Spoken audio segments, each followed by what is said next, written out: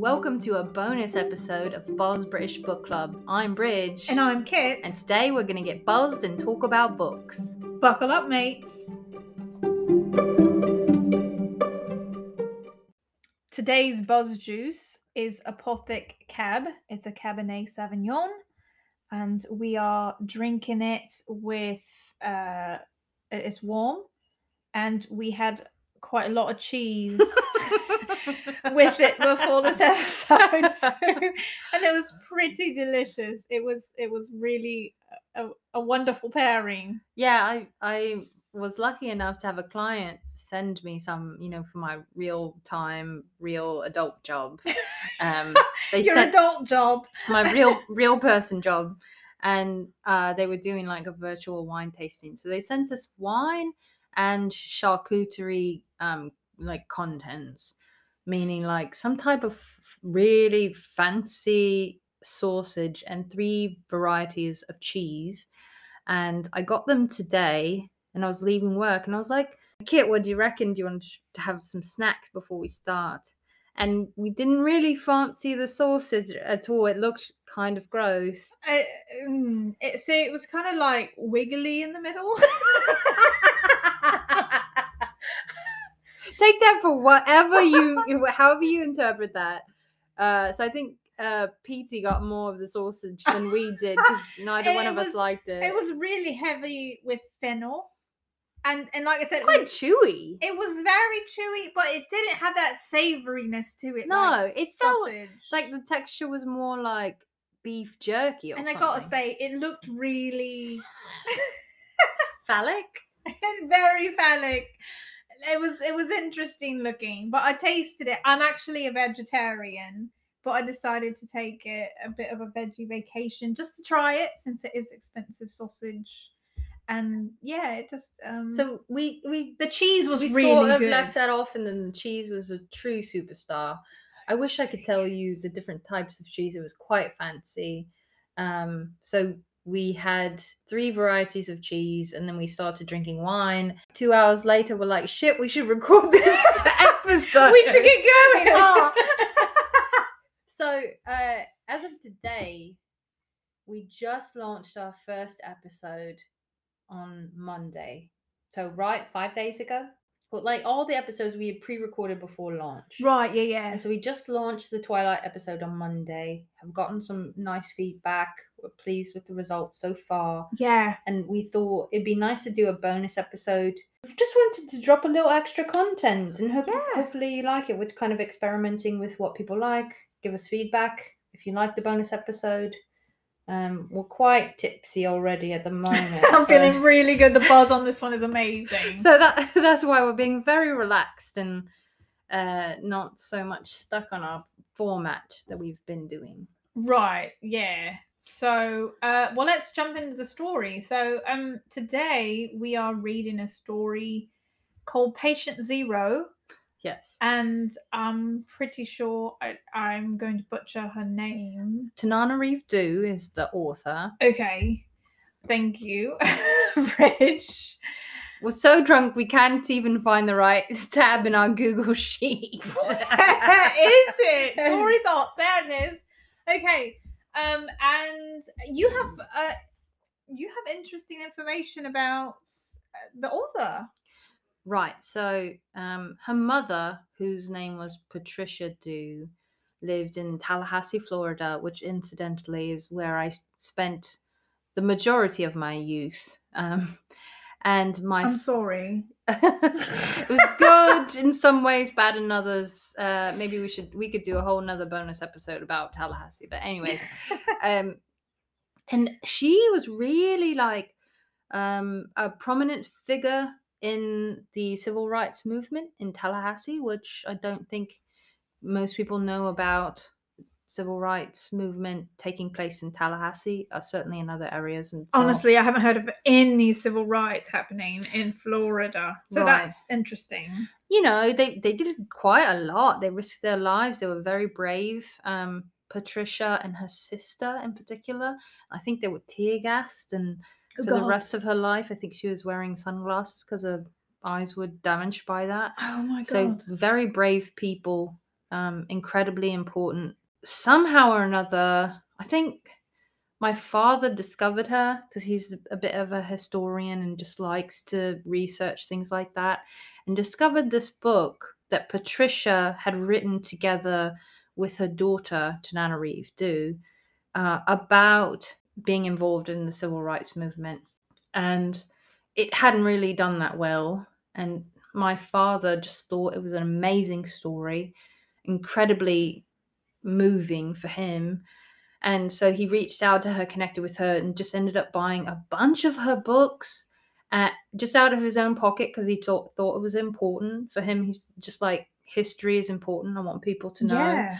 And so he bought like 50 or so of her books and had them distributed to all the schools in 3 counties in the Tallahassee area. So elementary school, middle school, high school, so that they had at least 2 copies of these books. Nice. And he worked with the African American Museum, which I think is called the Riley Museum in Tallahassee or thereabouts, to have Patricia and Tananarive, I believe, do like a book signing and a speech there. Oh.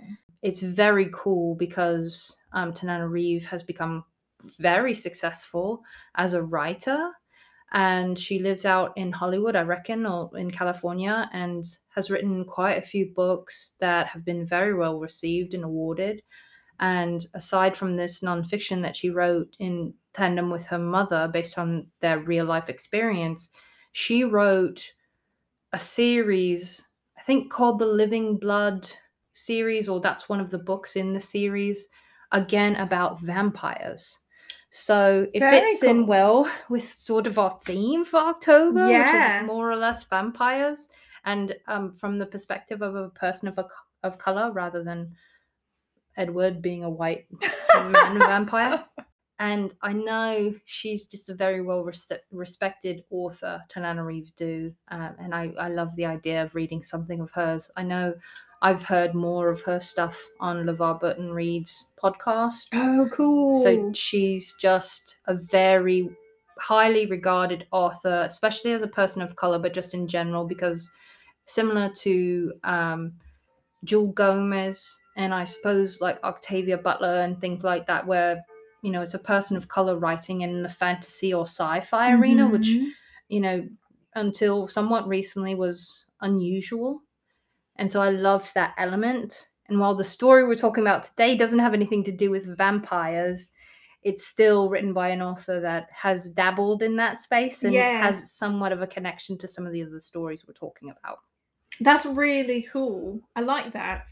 So yeah, so this story is a sci-fi story, probably was the intent when it was written, but now it's 2022 and COVID has happened, and so the story like hits closer to the mark than most people wanted to, I think. Yeah, I think it was originally published in 2010 or thereabouts, because we read it on Lightspeed magazine, but they did have a note that it had been originally published elsewhere. So thereabouts, which obviously was at least a decade before Yeah. pandemics became a real thing. Right. Before it started to feel like post-apocalyptic world that we were living in. So it's kind of an interesting perspective on something that we're sort of exploring I guess I can say, quote unquote, post-COVID world. Right, yeah. So this story is about a young boy or girl. I don't know if it ever says. It's a boy. That he's writing in his diary, and he's considered patient 0 for virus J. Mm-hmm. And he's just in this little bubble. Basically, they're Mm-hmm. doing all kinds of experiments on him, trying to figure out how to combat the virus. Taking lots of blood, so maybe it does fit in with vampires. Well, blood and possibly organs he had been operated on too. And throughout there's illusions that the electricity grid is suffering because the power is coming on and off. And you kind of get this sense as you're reading through that the world is combusting on itself for whatever reason. Maybe there's a war, maybe people are just dying by droves.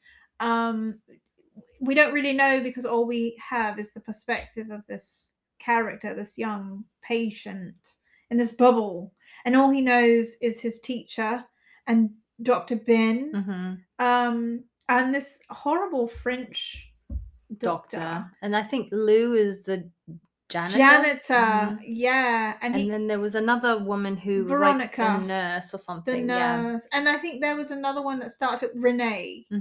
Yeah, So basically, all his medical staff and caregivers. right.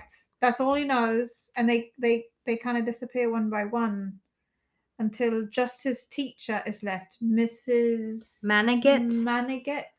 She's from Haiti. I would assume her name is French, and French pronunciation is not my strong suit. So Manigat, maybe. I mean, that sounds lovely. I don't know. Anyway, Miss M, who is quite a remarkable character for me, because over the course of the short story, you learn she's there as a volunteer because she saw Jay, the patient zero character, on television and thought like she felt a connection to him and probably understood. I think she was an educator previously and thought like he deserved someone continuing his education and caring for him beyond just his physical and medical needs, like his cognitive and growth and development needs.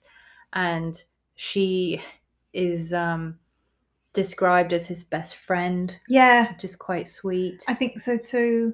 Yeah, he lost his entire family, and apparently everyone's losing their family, and it's just really kind of horrific to even think about. It's cool because, I mean, cool is the wrong word. I think it's structured very well and keeps your interest very well, because you start in such a limited way of understanding what's going on. You really don't. It's just this little boy, and he's getting a signed photograph from Dan Marino, the quarterback of the Miami Dolphins, which this is based in Miami, which he starts to doubt later on. He says it looks like Uncle Ben. It looks like Dr. Ben's handwriting. Yeah. So you kind of see him growing up a little bit, that maturity level. He starts to peel back what his childlike perception of the world is. And he starts to think, maybe Dr. Ben just signed this for me, and perhaps Dan Marino didn't. But all that to say, I completely forgot where I was going with that. It's the wine. It's the wine.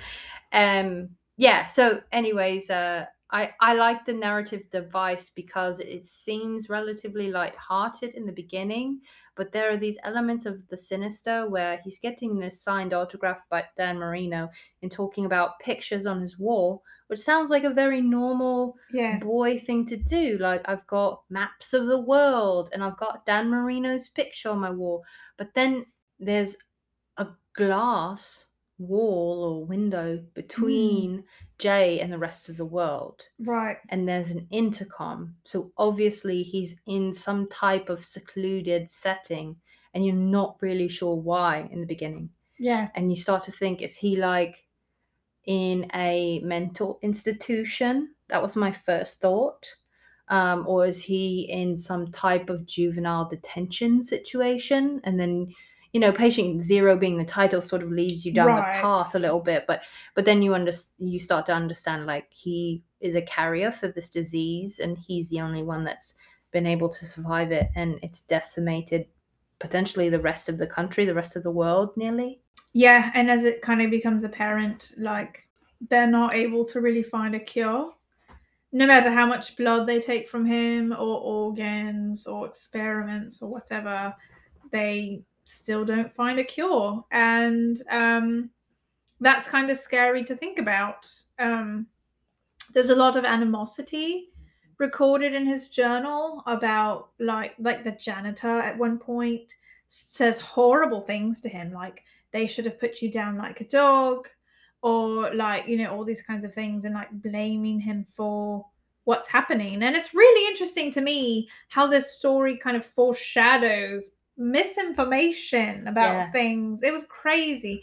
So he records in his diary that his father was on an oil rig working, and his father got sick, and some of the other workers got sick as well.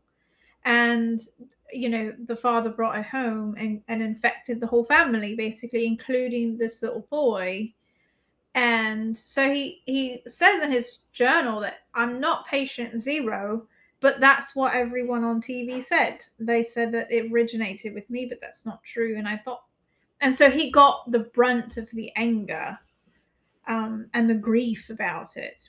Just the misinformation about, how the media just dismissed the other people that were infected and just arbitrarily assigned blame to him. Yeah, It's really interesting to me. I think we all can recognize that people like a scapegoat, but I didn't understand why it would be easier to blame a little boy over a grown man. But maybe that's just because his father had already died by the time they started tracking this as a pandemic. I don't know. You really don't get those insights into it. In my head, and perhaps it's because I'm really pessimistic about a lot of things, I'm almost wondering if maybe it was kind of inferring that, money making machines or corporate whatever are going to try and cover their tracks as much as possible to stay in business. That's a really good point. I hadn't thought about that. Let's throw it on this little boy instead of the oil workers. Yeah. And they don't want to be the source of accept responsibility. Yeah. That's probably true. I think you're just as an example, it could have been anyone, but she specifically picked this and then made a point that the media deflected onto this little boy, someone who doesn't really have a say-so or can defend themselves because they're underage. His entire family. And he lost his entire family. So yeah, it's really sad and really messed up, but it kind of foreshadows a lot of things, and that's for 2010. Yeah, that's really sobering, I think. Yeah, I think so. And I like, from a writing style perspective, how the tension grows throughout the story, because she sets the stage in the beginning where you start to understand what's going on, and then, as you mentioned, people are dropping, forgive the expression, but like flies. The world just disappearing because one of them was exposed to his blood and got sick and died, and similar thing happens to the rest of the support staff until the very end, where Miss Manigot, thank you. Maniga. His teacher is very heroic in how she stays. She talks about coming in, or he talks about how she brings in plants from her garden, and tries to teach him, because she probably sees the writing on the wall, like the world we know it is disappearing, it's disintegrating, and there might be a world in the very near future where Jay, this little boy, is the only one that's left, perhaps, and he needs to be able to fend for himself. And with every element of the infrastructure down, he needs to know what plants he can eat and what he can use them for and how to prepare them. So she brings in plants from her garden and talks to him about it, about what's edible, what's poisonous, etc. And then she talks about how much she loves her garden and she doesn't want to move into the facility where he's held. But over time, she eventually moves in to care for him. And then at the very end, she's talking about how tired she is, which at that point indicated to me she's been infected. Oh. And she couldn't even get out of bed. She forgot to feed him one day because she's literally the only one left. So I kind of read that because she mentioned that was all she could find. So she didn't feed him one day, but she brought him cold oatmeal the next day. And that was all the food she could find. I think she literally couldn't get out of bed because she was sick. And then she brings him cold oatmeal because she just like didn't want him to go hungry. And then I believe it was shortly after that she stopped coming, right? Yeah. So she gives him the code to get out of his room because like he's in this quarantine box and you have to have a code to get in and out. And so she gives him the code because I think she knows, like you said, and maybe she has been infected and she knows that he's just going to die in this box if she doesn't give him this code. So she gives him the code and tells him that he might have to go outside. Yeah. I mean, I don't want to sound premature, but the story kind of ends there. He kind of writes in his journal that he went out and he looked in the shelves and the cabinets and he couldn't find any food. Well, he went out of his room. Right. Into the After other... like 2 days. He was super dedicated to waiting. Well, he was, he's 12 years old or 10 years old or something, so he's incredibly hungry. Yeah. And is not like an adult that has that perspective like, I can manage my hunger, Right. I need to wait. So for being his age, he held out for a really long time. Eventually, he's like, I have to go out. I need to eat. And if I see anyone, I'll stay far away from them. Right. And so he goes out into the kitchen of this, hospital or facility or whatever, can't find anything. And then he realizes that he has to go out into the world. Otherwise, he's going to die. Like, he has to leave the facility to go find food.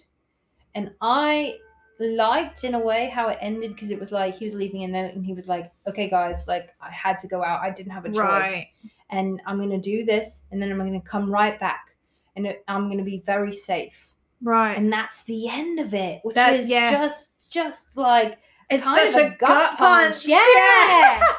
Like shit. And then in my mind I'm thinking, now we've got such a I guess a threshold or collective understanding of post-apocalyptic world, just because since The Walking Dead and all these other like major touch points in our culture that have focused on post-apocalyptic world, like it's very normal for us to think about it. And unfortunately now post-COVID, it's extremely normal for us to think about it. So I don't think this had as much of a shock factor for me because it's like, okay, we've read this story before. Yeah, we've lived this sort of almost. And I kind of was like, well, this is like the preface for a TV show. Yeah. And then the TV show is like him going out into the world. Right? Like it's just the beginning. And he was patient zero, allegedly. And now he's out surviving or trying to survive. And this is when The Walking Dead kicks off or something, That's funny. I didn't think about it like that, but yeah, maybe so. Yeah, something else I thought was interesting was that Miss Manigot mentions that there's 3 little girls in China who were also immune. Which, given, and I don't want to get too political, but, I know, isn't that weird? But just how it's like feels so similar to COVID, right? Because for many different reasons, China was highlighted as a potential source of COVID. Right. And it's weird to me because as I was reading it, I didn't know this was published in 2010. And so as I was reading it, I was like, wait a minute, this is kind of in poor taste. Yeah. But then, like, after I found out it was written in 2010, I was like, what? It's prophetic almost. I know, it's really scary. But I thought it was interesting that Miss Manigot, he asked her if the other 3 little girls were subject to experiments or something like that. If they, because they may have been carriers, may not have been carriers, but they recovered from the virus like he had. And he had mentioned something to Miss Manigot, like, like what happened to them, like are they okay, or like what's their life like, or something like that. And she kind of like diverted the question a little bit and was like, yeah, well, maybe they would have been okay, or something like that, kind of like alluding to the fact that like China was no longer, didn't exist anymore. And that was interesting. I think that's what I liked about the narrative device, was how well Tananarive captured the innocence and limited perspective of this boy, Yeah. but still was able to convey A lot of information. how the world was falling apart, Yeah. and how the adults that were speaking to Jay censored themselves to make it more, I guess, acceptable for him. Because obviously, if you tell a little child straight up like the world is ending, that's too much for them to take. So I thought there were so many layers to it, even though it was, you know, a short story. It was got so many layers to it in terms of how she framed it up. And as you read it, you have multiple understandings of like, this is Jay's perspective, Yeah. this is the adult's perspective, and this is what's perhaps really going on in the world. Yeah. It did remind me of two things. It reminded me of I Am Legend. Did you ever watch that movie? A long time ago. All I remember is the dog. Oh God, don't talk. I'll cry. I'll cry. Yeah, like the isolation and being alone in this whole city, and trying to survive like that. That's what it reminded me of. And then, you know, you were talking about potentially organs being taken, which we don't know if that's really true, but it was potentially like something that happened because Jay mentioned he'd been subjected to multiple operations, and he had pains in his abdomen that he thought meant they had taken something out. So it made me think of Never Let Me Go. Have you ever read that or seen that? No. I think it won the Pulitzer Prize or something. I was just trying to look it up. Shortlisted for the Booker Prize, and a lot of other awards. So maybe not Pulitzer, but anyway, it's written by Kazuo Ishiguro, which I've seen that name quite a lot, but I obviously don't know how to pronounce it.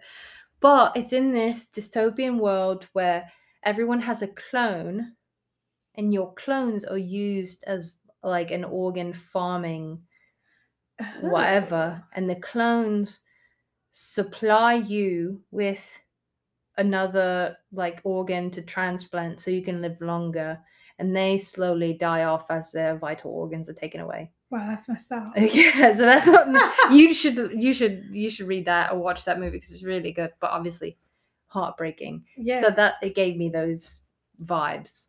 So the ending of the book kind of, you know, alludes to the fact that Jay, the main character, the boy, leaves, and he says in his journal that this is for Miss Manigault if she returns, because he doesn't know where she lives, he doesn't know where to look for her.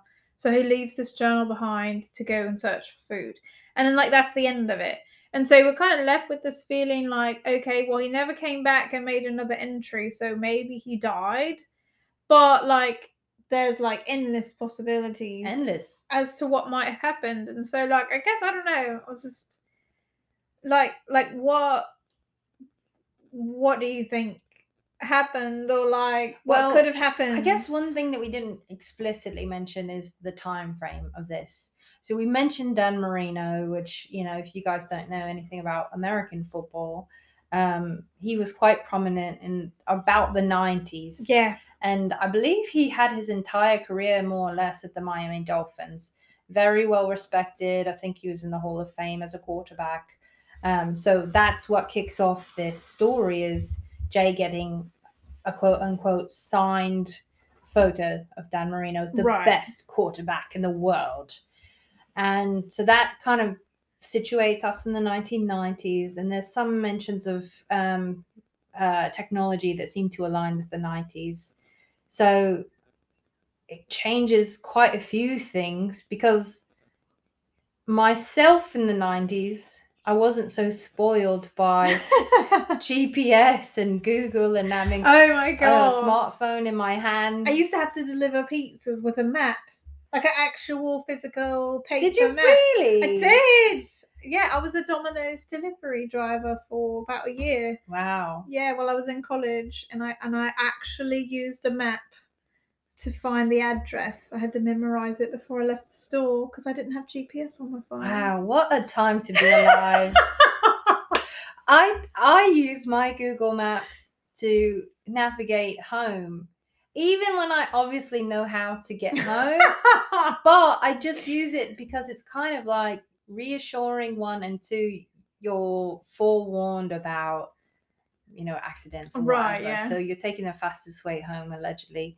And I was thinking about that the other day because I was like, do you know, like every one of these technological devices that we use now is designed to eliminate any uncertainty in our life. Yeah, And it's interesting. I kind of think that takes something out of it, which maybe that's the harsh lesson that we learned with COVID was like, you can't live your life that way, because no matter what, you think you've got everything like taken care of, or you're planned for everything, or whatever the best laid plans, and then fate or divine providence or science or whatever it is comes in and literally like crushes all of our plans for the future and how we spent our days, Yeah. and forced us to reset in a way about how busy we were, and we were like, we need to go sit down somewhere. We literally couldn't go anywhere, so we were forced to do that. Right, yeah.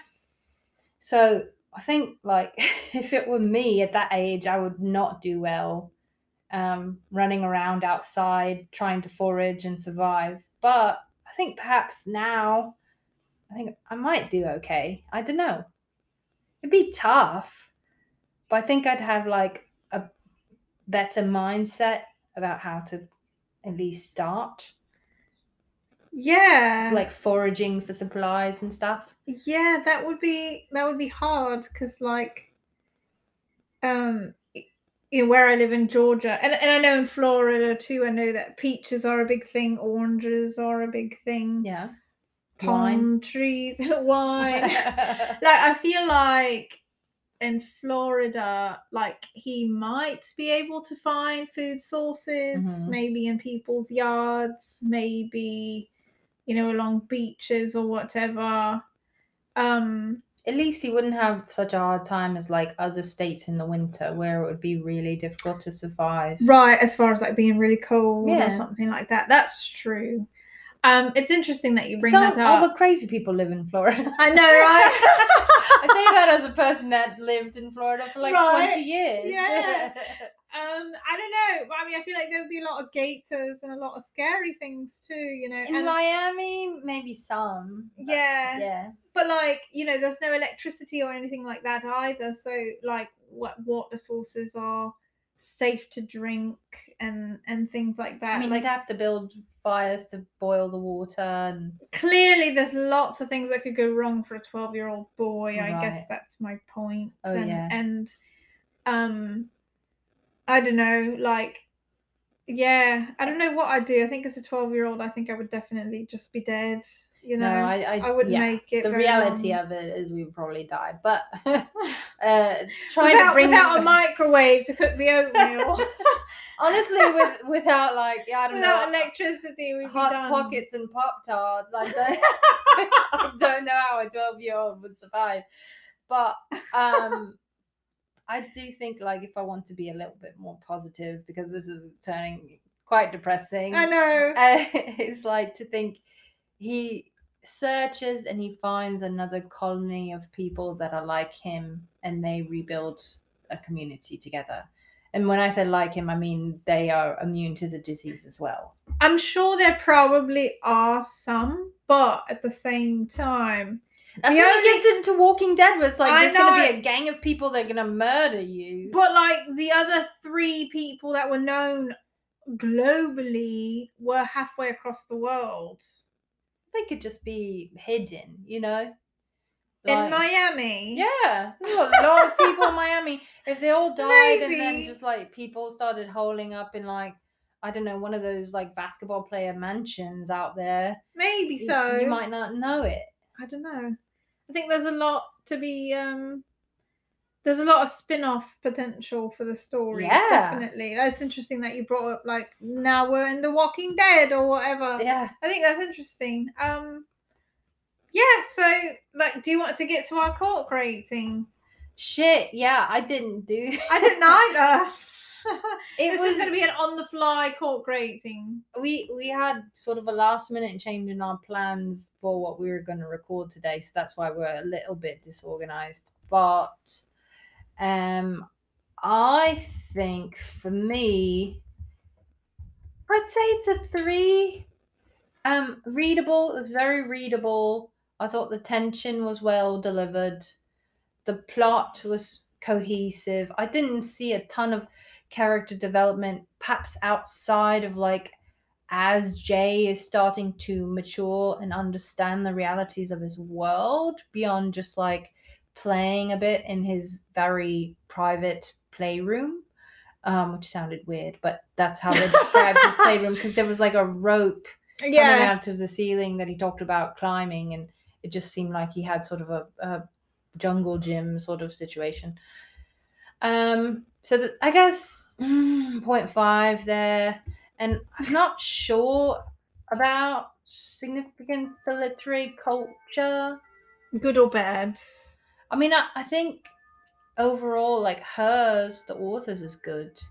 So yeah, I don't know. This feels weird because I don't want to rate it higher than Shirley Jackson's The Lottery, because I think The Lottery had more of an impact on the world, and like we're still talking about it 70 years later, whatever.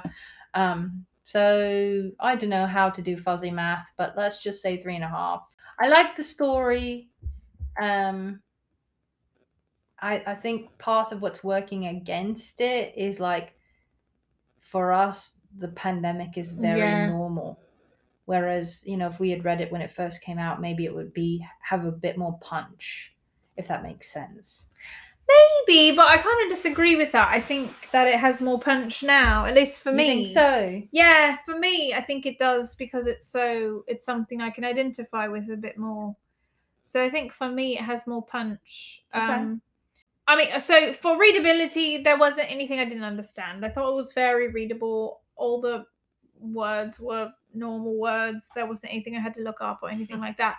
Tension and interest keeping, I'm going to give that half a cork, because towards the middle, it just kind of seemed to go on. Yeah. A bit too long, and I thought it needed to move on. I thought the plot cohesiveness and the arc was solid.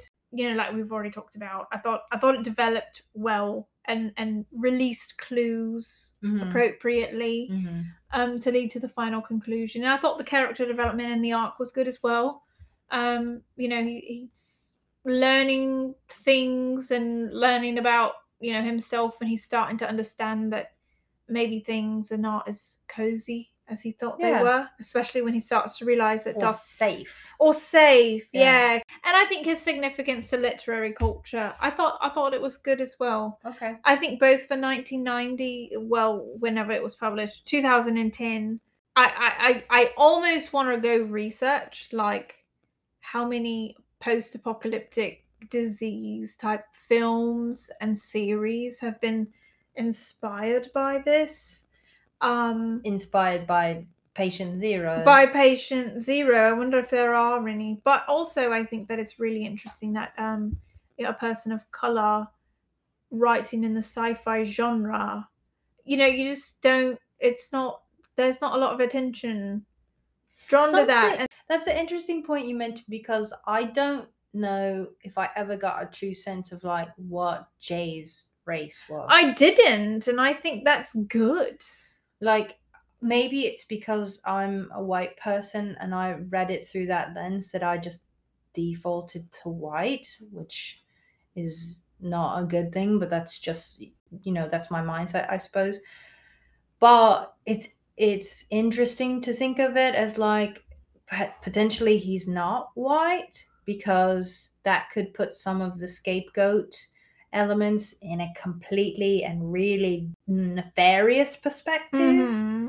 It's like she wrote it in such a way that it could literally be anyone. Yeah, I mean, I think Patient Zero can be anyone. So the significance of literary culture, I thought, was spot on. 4.5 corks. 4.5 corks for you. Okay. Yeah. Well, now that I'm again thoroughly depressed about everything, I need some more cheese. I think we need more cheese, which thankfully we still have some left. But then Kit and I need to go get some kombucha to help us digest said cheese. Perhaps Petey too. He's passed out behind us on the bed, snoring a wee bit. Yeah. Ooh, that was quite a loud snore. Is he growling in his sleep? I think so, yeah. He might be chasing a rabbit or something. Oh, Petey's so pure. Okay, so 3.5 corks for me, 4.5 from Kit. What about the wine? The wine. I liked it when we started, but I liked it even more as we went. I agree. Especially with the cheese. Oh my god, especially with the moldy cheese. You love the stinky moldy. Like something about the rind. Like I never used to eat the rind on cheese. I thought we were supposed to cut it off, but I ate it in the rinds with the wine, and it was like really good. I don't know, it's amazing. Do you ever see Bridget Jones' Diary? No. Well, you should watch it. But there's this part where she's like very depressed. She's eating everything in her apartment because she's depressed, but she doesn't want to go out. So she has that moment, which I think a lot of people can relate to, where you don't want to go out, but you're hungry. And so you look in your fridge, and as you get hungrier, the contents of the fridge start to become more appetizing. And at some point, she just guzzle a bottle of ranch. She has this wedge of cheese that looks gross and has some growth on it. Oh. And she literally just shaves it off and eats it anyway. So after we used to do that when I was a child. Oh, this cheese is okay. Just cut the bad parts off. I would do that with bread growing up too. Yeah. Even though too. Since then I've read that once mold appears on the bread, the whole loaf is infected. Yeah, and you can't see it. Yeah. But I would just cut it off, and I mean, I've lived to tell the tale. Same here. Yeah. Which incidentally reminds me of the chat we were having before we started recording of like who discovered the first cheese. And Kit thought it was someone who was really hungry. Like some goat milk was left out and it curdled and did something, and then they looked at it and they were like, I'm really hungry. I wonder if I can just eat this. And they lived to tell the tale. Maybe their goat was eaten by a wolf or something in the middle of the night. Maybe. So they had to eat the leftover milk from the day before. I suppose. We did start Googling it and it got really weird. Like, who was the first person to milk a live animal? A goat. But I don't know. Anyway. It was a fun conversation. It was funny because Bridge asked, like, I wonder if that's how wine was created too. And anyway, somebody really lazy and really hungry, really thirsty, came up with cheese and came up with wine. And I am forever in their debt. Yeah, agreed. Half the world is or more. Honestly. Yeah. All right. So as back to the cork rating for the wine. Oh shit! I didn't even get that far. It was very smooth, good taste, good buzz. I think it was $20 or so this bottle. Damn. So is that a 0 for cost? Maybe half for me. Okay. And then I drink it again. So what does that give me? 4.5. 4.5 corks. All right. Yeah. I agree. Yeah, so I think I'm similar there, except I think I'm going to do a 4 corker because it was very smooth. The taste was really good. It was excellent buzz, obviously. The cost, though, I'm definitely 0. Not paying $20 for a bottle of wine. But I would drink it again if someone else wanted to pay that cost. If someone else wants to pay the $20, I'll definitely drink it again. I'm curious to know, like, people that drink wine regularly, what is your benchmark for expense on one bottle of wine? Because as we've talked about in our episodes that we've recorded, and some of them we've released, but some of them we haven't, my threshold is usually like $11 to $13, just like an everyday sort of, not every day, but you know, a weekly or so. Like expensive habits, right? I need some help. No, I'm just kidding. It's a weekly or so expenses, just like, okay, that's fine, that's normal. Right. Yeah. And then for you, we've talked about Winking Owl and Aldi, and so your benchmark or threshold is like $4. 5 top. Fives. But you're so thrilled that Winking Owl has gone down in price recently. Oh my god, yes, $3.45 a bottle now. It was 3.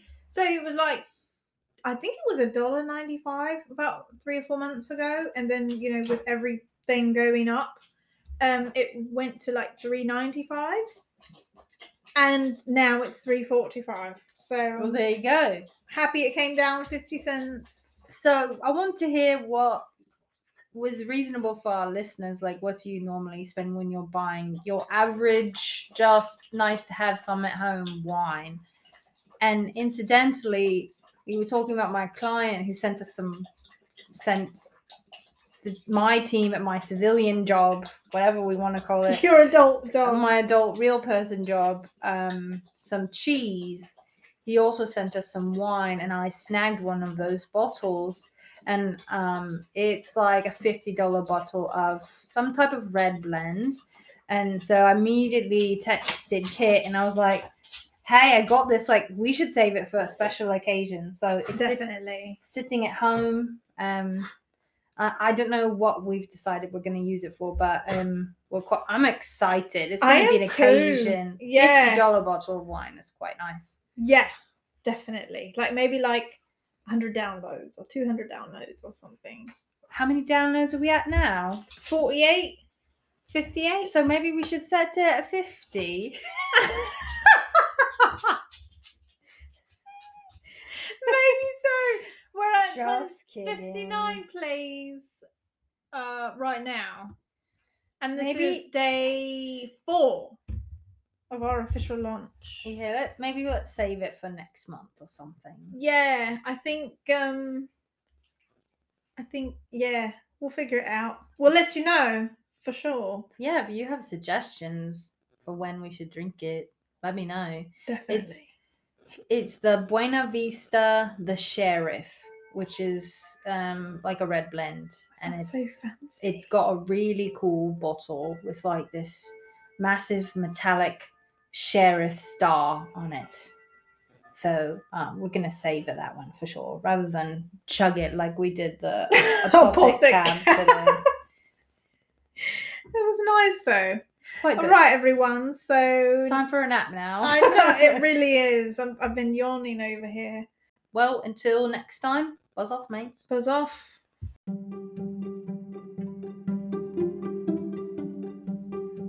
Thank you for joining us for our bonus episode. Next week, we're back to our scheduled programming. Scheduled with the Gilda stories. And we'll be drinking the McBride Sisters Black Girl Magic, and it's amazing. You're going to love it. Definitely. Buzz off, mates. Buzz off.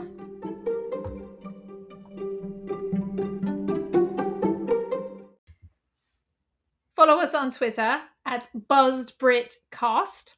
And you can follow us on Instagram at BuzzBritBookClub. And email at buzzedbritbookclub@gmail.com.